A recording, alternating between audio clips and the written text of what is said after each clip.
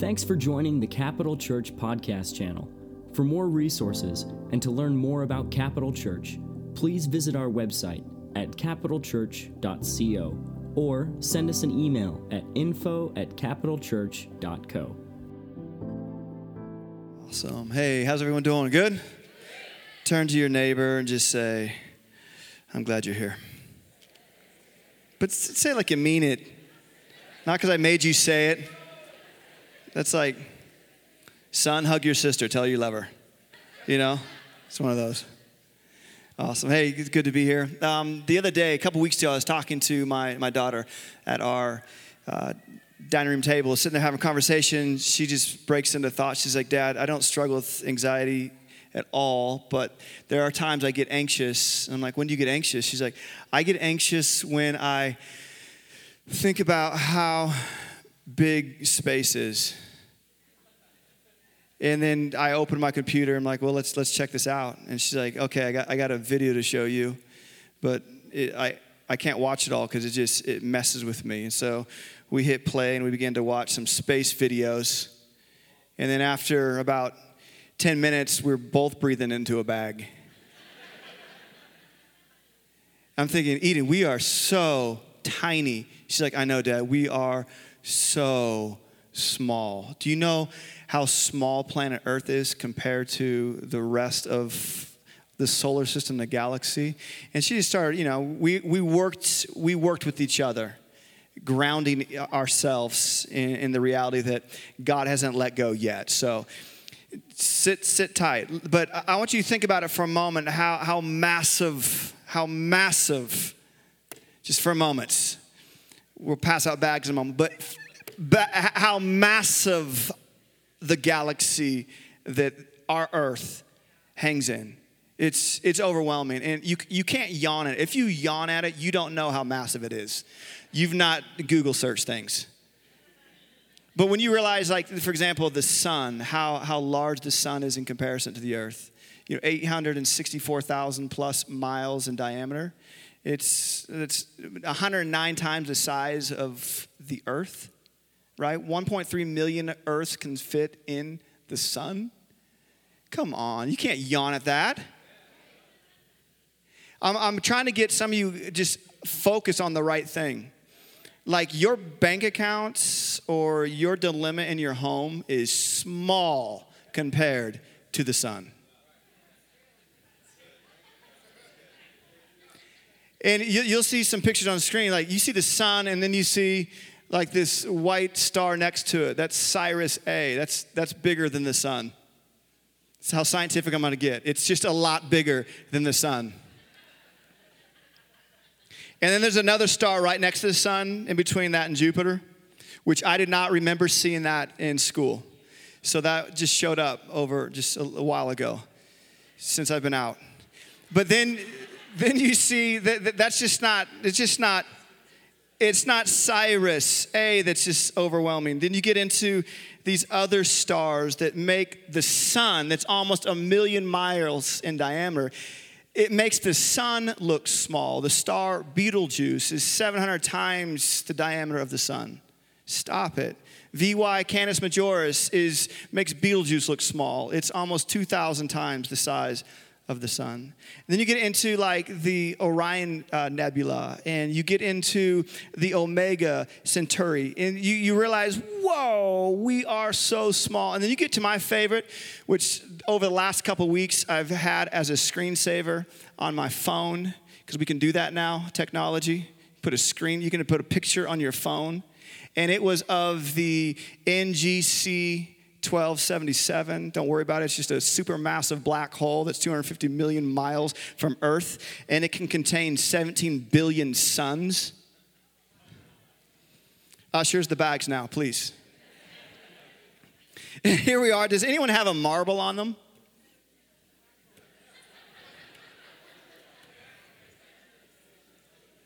Okay, no. That actually worked one time. I needed an egg for a prop, and someone brought the egg all the way to church, and then they got to the trash can outside, and they're like, why do I have an egg with me? And so they threw it away. And so then I asked for an egg in service. I'm like, I'd really like an egg right now for a prop. And the guy's like, oh my gosh, I should have carried it all the way in here, and I would have given you an egg. Anyhow, okay, imagine a marble. Do you see this marble? This is the earth, and I'm going to put the earth on the front of this podium. It's going to be there all service. 7 billion people. Are you kidding me? Let's go now. I knew it. Is there really a marble?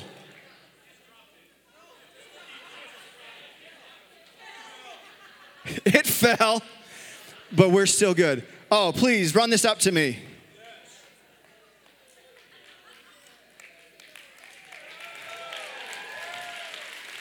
Have we met before? Did I ask you to bring this ahead of time? Oh, it's a bobber. Yes. This will work. It's not quite a marble. It's a bobber. Thank you. Was this from your, yes, thank you, Hawaii. Here we go. A fishing bobber, a lure. So when it goes under the water, you know a fish is on. And then you just set it. There you go. Okay, here, earth. Ready? So thank you. We used to be into sermon illustrations big time. We once had, remember that? A big mining set that we did.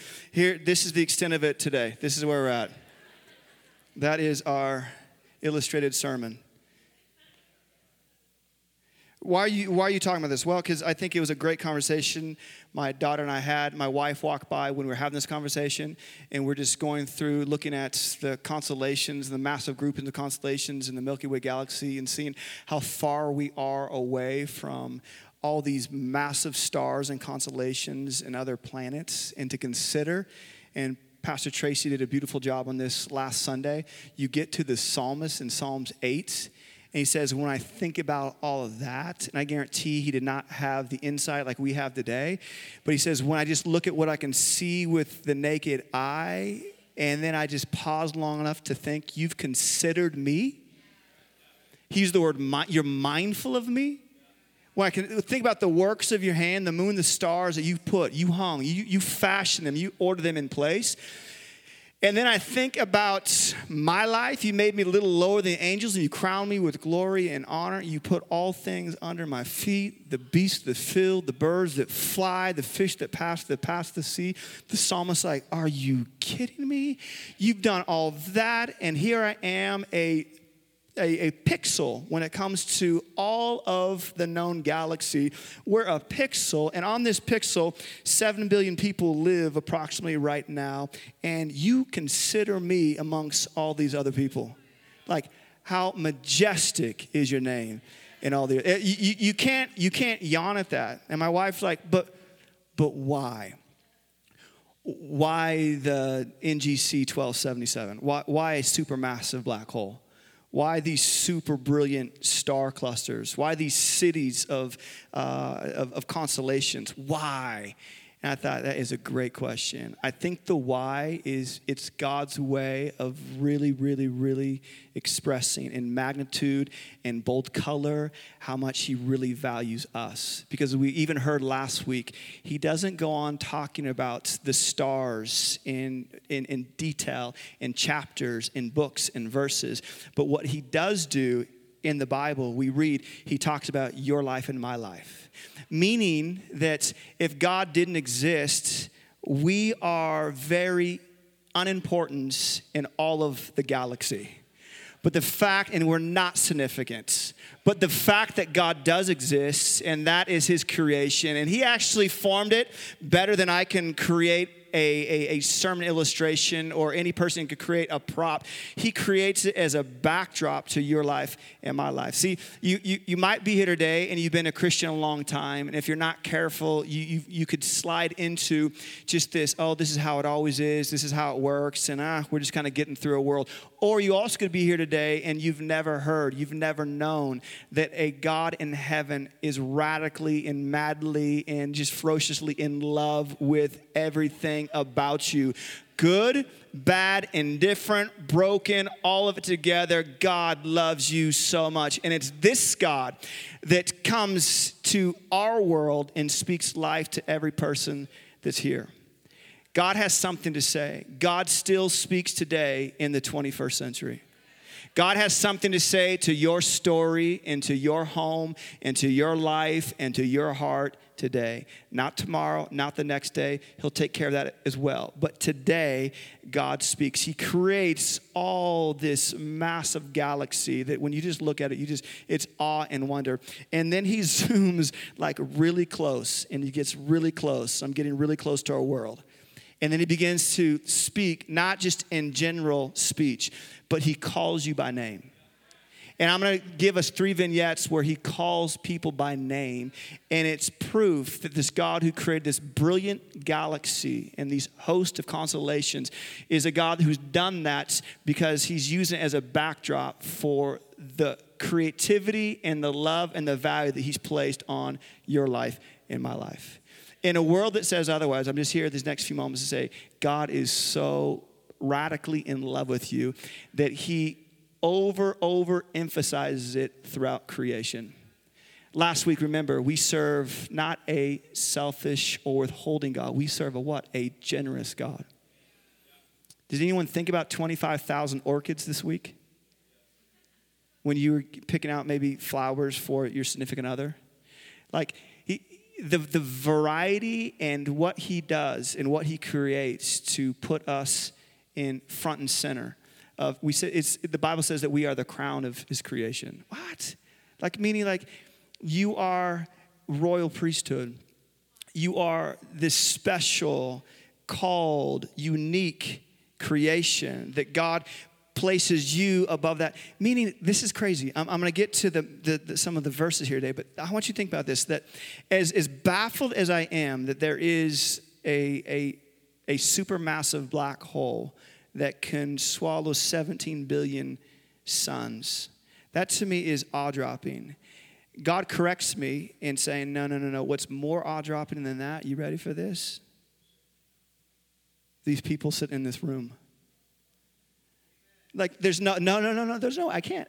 Well, you can't because you don't see the value like God sees the value. So we yawn at it when God's like, what? You're yawning at yourself? You're yawning at what I've created? Are you kidding me? This is God shaking up the world.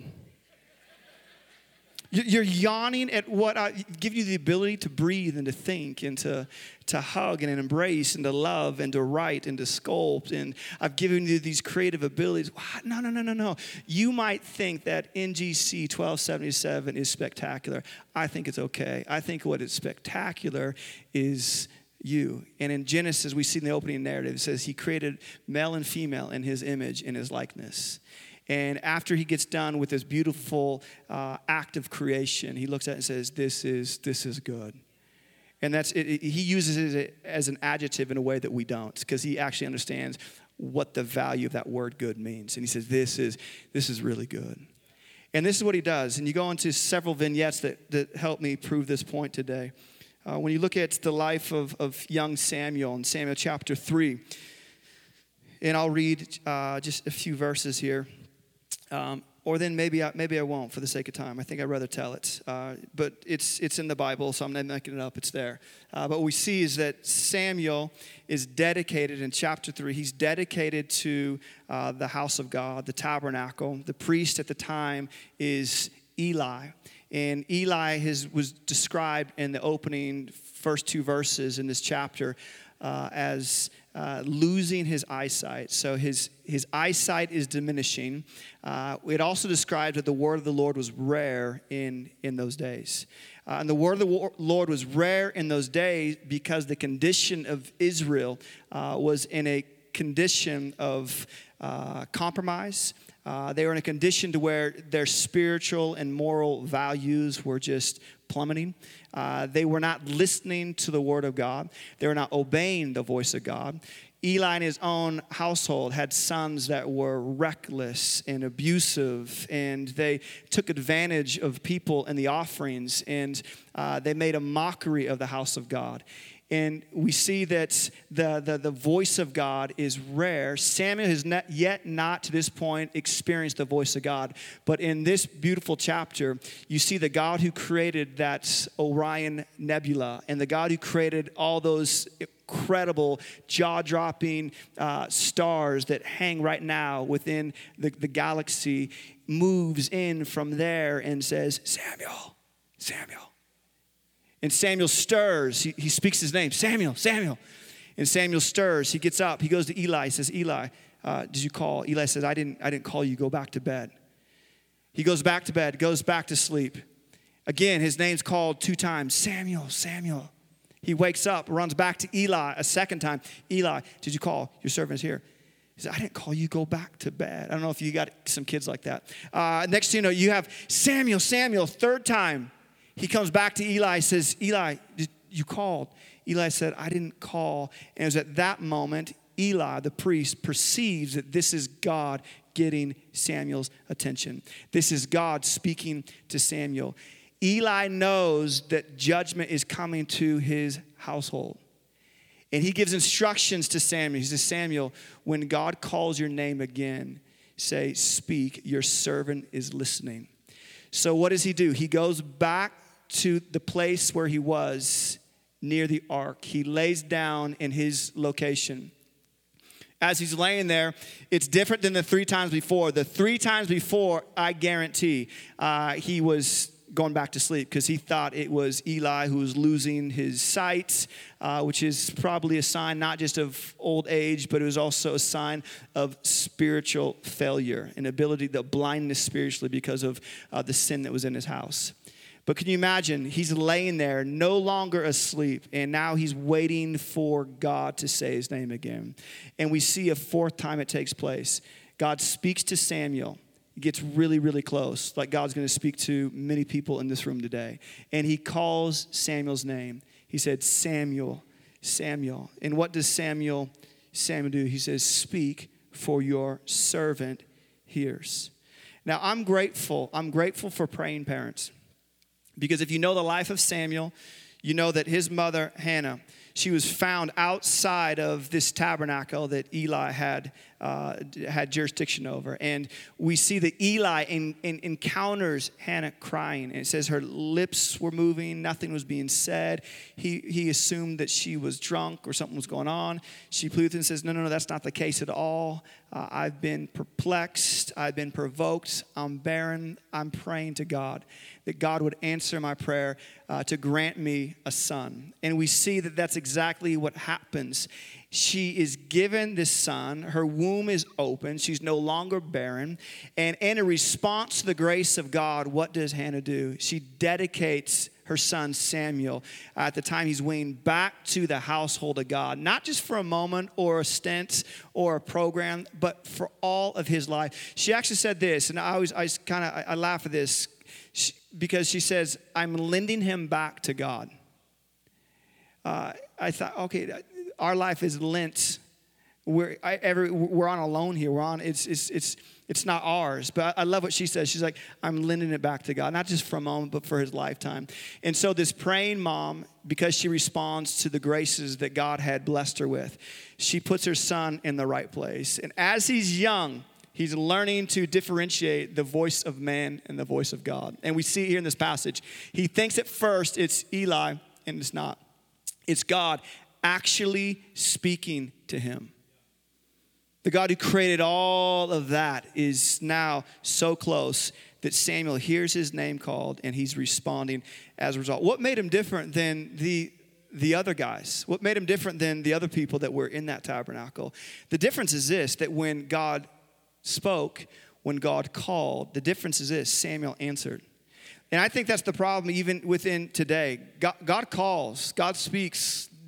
What separates us are those who actually respond in this obedient faith action to the voice of God. And Samuel did not just once, but he did it with his lifetime. And then we read in Samuel chapter 3, verse 19 through 20.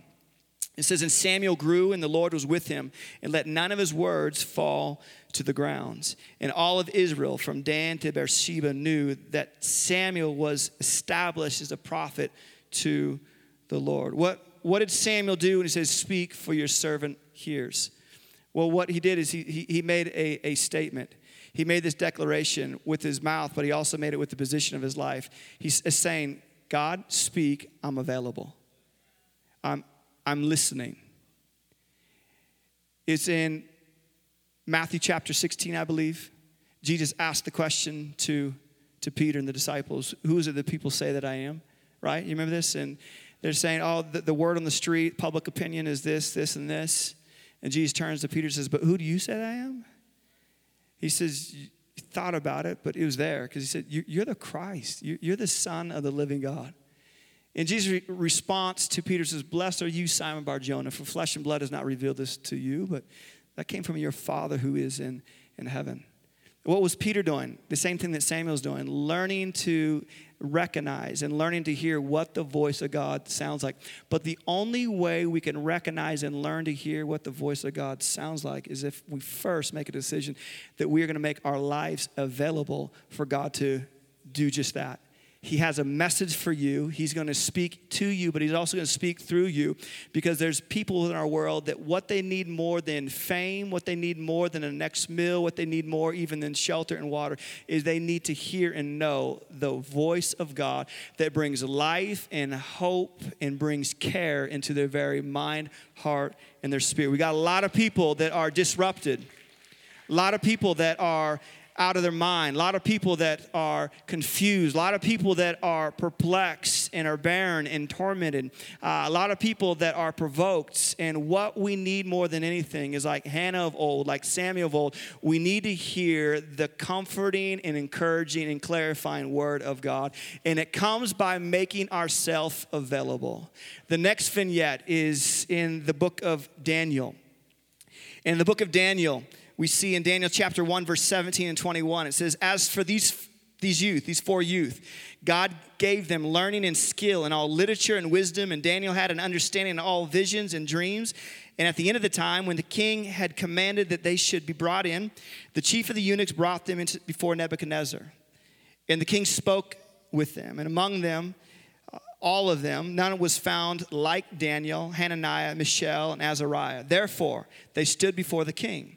And in every manner of wisdom and understanding about which the king inquired of them, he found them 10 times better than all the magicians and the enchanters that were in his kingdom. In verse 21 it says, and Daniel was there until the first year of King Cyrus, which just so happened to be 70 years.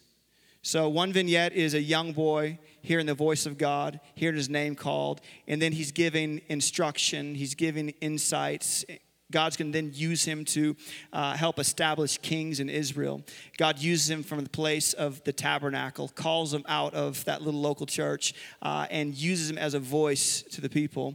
We then see Daniel. Daniel is taken as captive with his friends under the first siege of Jerusalem by the Babylonians. He's now no longer in his hometown, his city. He's not at the same ballpark. He's not where he used to grow up. He's not comfortable in this place. He's in a completely foreign land, and he's now being trained for public service in the courts of the king. If there's any time to blend in, if there's any time to lay low, if there's any time just to kind of go with culture, it's if you were Daniel in this Babylonian culture. But what does Daniel do? He does the opposite of that, and he stays true to the convictions that raised him, that grew him, that shaped him. And he found, along with his friends, they found them to be 10 times greater than everyone else in their not only appearance and in their health, but also in their knowledge, understanding, and wisdom. And it's God who speaks to Daniel when he's captive. And he begins to reveal these secrets to Daniel, these mysteries to Daniel that other people aren't in the know of. And he uses Daniel, check this out, as a witness of his goodness, of his power. He gives him insight into these secret things that would later be revealed to the king in this entire kingdom.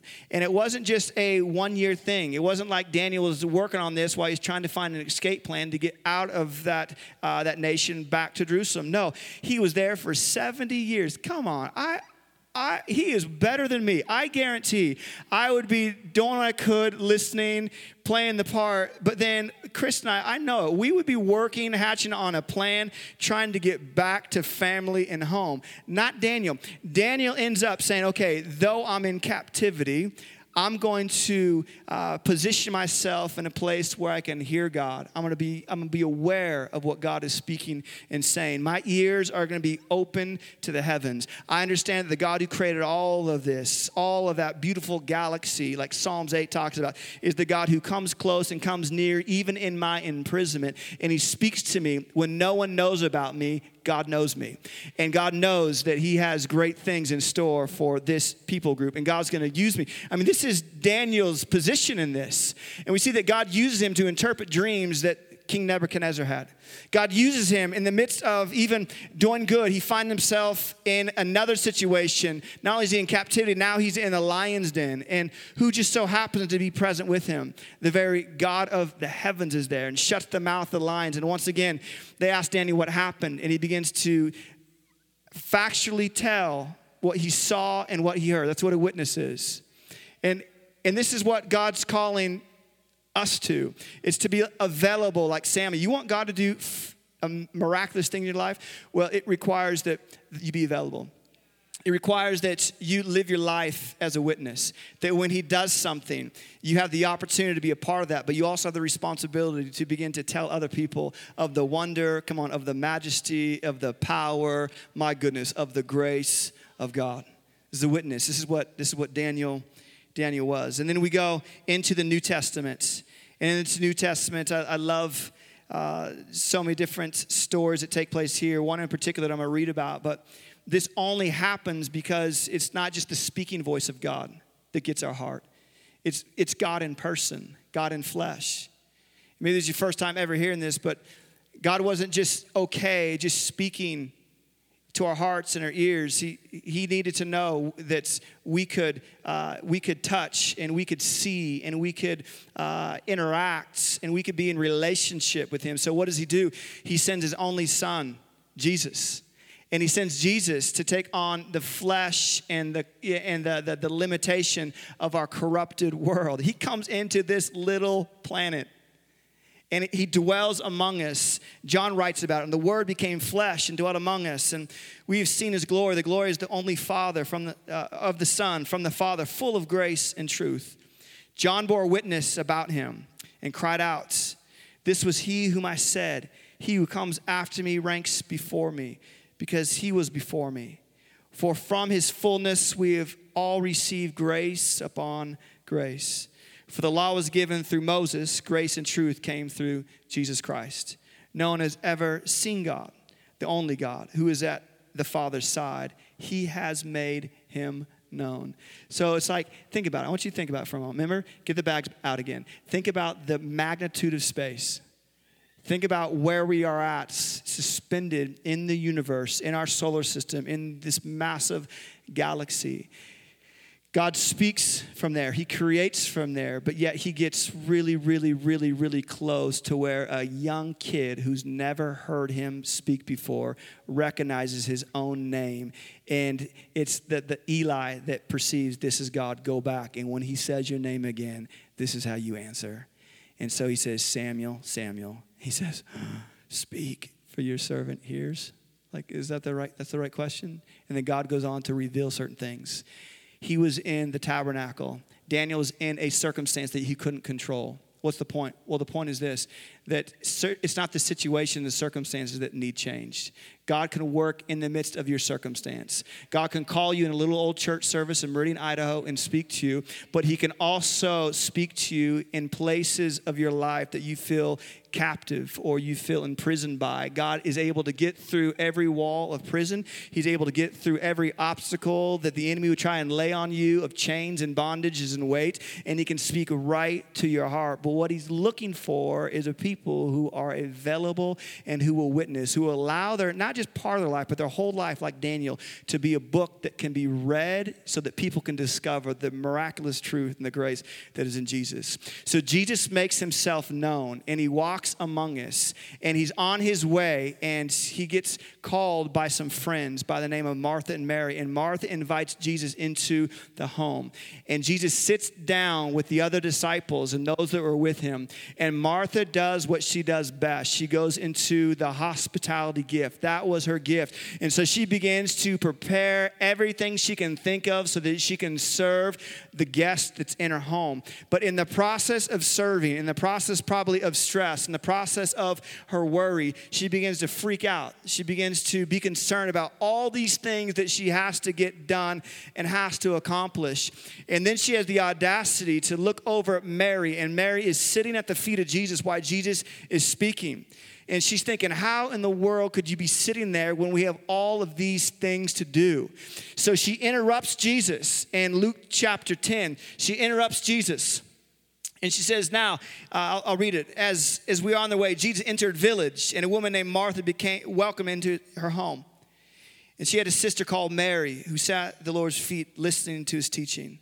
But Martha was distracted with much serving. And she went up to him and said, Lord, do you not care that my sister has left me alone to serve alone? Tell her then to help me. But the Lord answered her, Martha, Martha, you're anxious and troubled about many things, but the one thing is necessary. Mary has chosen the good portion, which will not be taken away from her. I think what's significant about this chapter is a few things. I love the fact that Jesus says, Martha, Martha. God says, Samuel, Samuel. Jesus says, Martha, Martha. Jesus says, Mary. Why is that significant? He's saying their name, which means what? Yeah, he knows their name. He knows what's in Martha's heart. He knows the real struggle.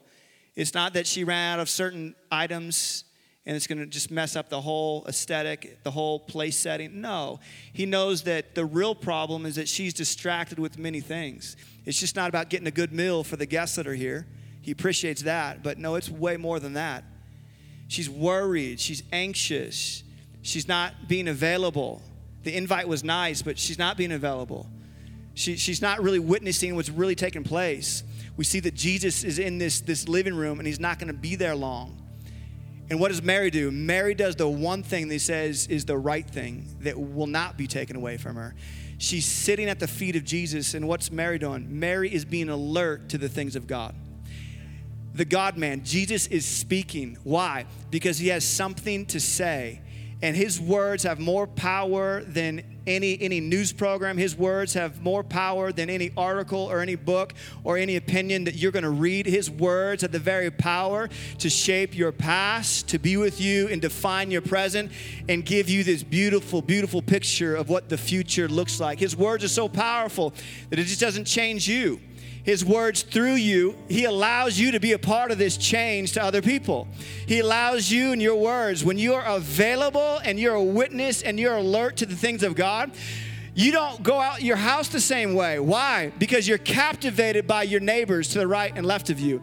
And you just can't help but tell them and showcase to them the wonder of who God is and your brokenness and your sinfulness, how God came in form to take on limitations, of this and take our sin and our sickness and all that. And he makes this beautiful exchange. And he says, this life is for you. Those constellations, those stars, those planets, that NGC 1277, supermassive black hole, got nothing on you and what I've called you to do. But it requires that we be a church, we be a people that are not just filled with professional Christians, that we just do our part and do our thing and just get enough. But it requires us that we, not for a moment, but for a lifetime, and say, as for me in my life, God, speak. Your servant is listening. What do you have to say? What do you have to say? See, we want God to do amazing things in our life. We want the benefits of the relationship. We're not so sure on the commitment that's required. We want all that, but I'm telling you what, you want that. We want to walk in that in 2020. I believe God is doing something phenomenal. Things are happening all around. God's already speaking. Guess what? He already spoke to me today. Guess what? He already spoke to you today.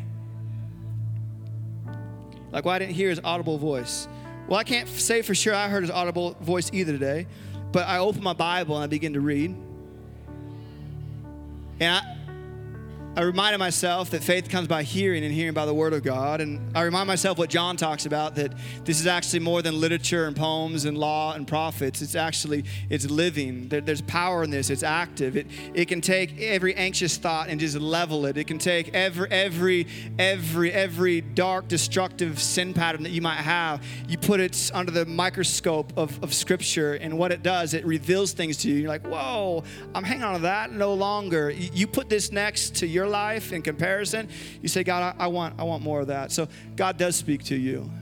God does speak to you. And we're going to go into song in a minute, but I don't know. I just felt like there's several categories, and this is kind of be maybe just a cluster of categories here, just like these stars. But I feel like there's those that you've been a Christian for a long time, and you're like Eli. I'm not saying you're going to have the same judgment, God forbid, but I'm saying I wonder what Eli was thinking that night. I guarantee he didn't sleep either. Not after that third encounter. He's probably thinking, oh, I remember when God used to speak to me. I remember when I used to be available. Man, I wonder what he's saying to Samuel.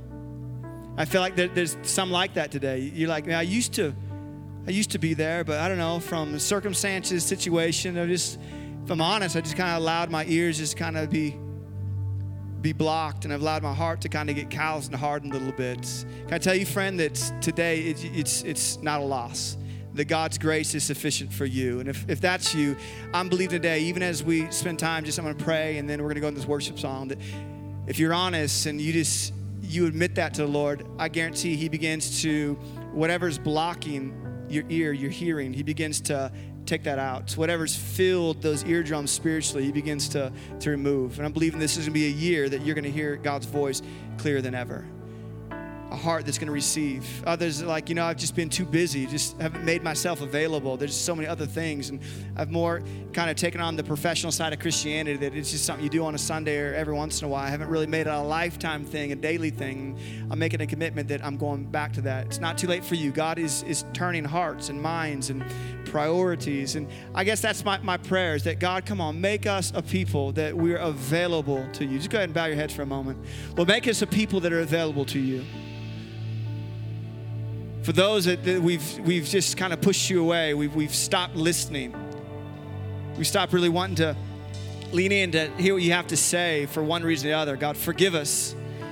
Lord, I ask that you would just open our ears afresh and anew, like Samuel of old, that we would be able to hear what you're saying and speaking to your church and to us individually, that would have impact, influence on family and the nation and even the nations of the world. God, use us today to be available, like Daniel of old, to be a witness. God, let us see, let us be firsthand witnesses of the continual grace and mercy and the power that's in your name and who you are. And let us be responsible then to shout it from the rooftops and tell it to people and talk about it with people. Like, it's just not something we can yawn at. It's so good. We have to tell people about it. And Lord, like Mary, we want to be alert to the goodness of God. We want to be alert to your words of life and help and hope. So God, I'm asking today as just a corporate thing, that there'd be a corporate turning today.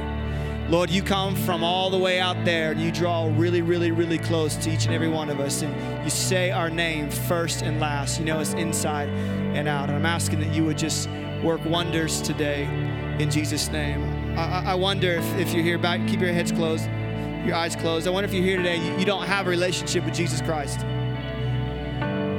Like, I want to know the certainty. I want to know, man, that type of love, that he would go all that way just for a person like me. Friend, I tell you, it doesn't matter what you've done, what you've been through, what the struggle's been. Christ and his grace is enough. Jesus is everything that you need forever and always, and he's the only one who brings significance to your life. If that's you, do you want to make a commitment to live your life for Jesus? Can you go ahead and just raise your hand so I can see it? I'm the one looking. Hands in the back. Keep your hand up, because this is the greatest part. This is the greatest part. Keep your hand up, because in the back of my head, I've been looking at planets. In the back of my mind, I see this backdrop of all these beautiful planets, but then I consider that Jesus esteems you greater than those planets. So every hand that's lifted, I see 1,